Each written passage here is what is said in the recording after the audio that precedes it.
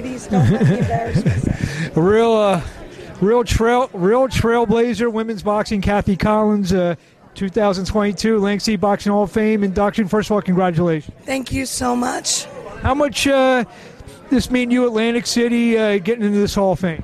Oh, I mean, it's a great honor for me. It's a great honor for women's boxing, to be recognized in an event that includes legends like Lennox Lewis and James Toney and Julio Cesar Chavez. I mean, it's just such a great class of fighters.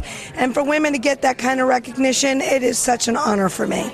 You were one of the, I call you trailblazers. You were the first kind of known fighters who got some fights on TV. How much does that mean you looking back on your career? Well, you know what? It was really important for women's boxing, and I was happy to be a part of it.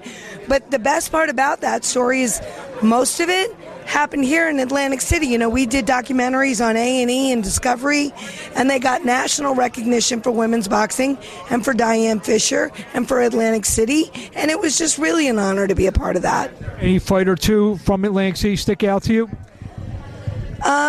I gotta admit that my first defense of my IWBF world title in the Tropicana was a pretty big deal, and unifying my division at the time against Marisha Shaw, also in the Tropicana, on an all-woman pay-per-view card, was legendary at the time.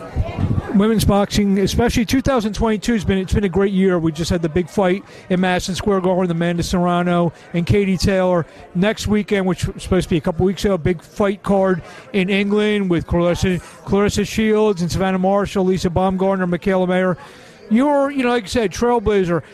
How, I guess, maybe gratified do you feel, being that the sport, women's boxing, has come a long way to where it's filling up Madison Square Garden, 19,000 people. I was there. Yeah.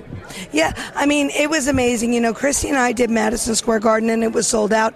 But we were a preliminary fight. And Randy Gordon and Larry Hazard gave licenses to women and created the six-figure payday that Christy and I made that night.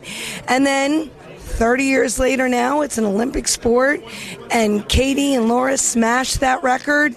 It's just so great to see that it's still growing. The past hasn't been forgotten, and the future is excelling on that, and I'm really happy for those girls. What do you want to say to the fans out there in closing about, just put a bow on it, about this night in your career? You know what? You got to thank the fans, because without them, none of this would be. Absolutely.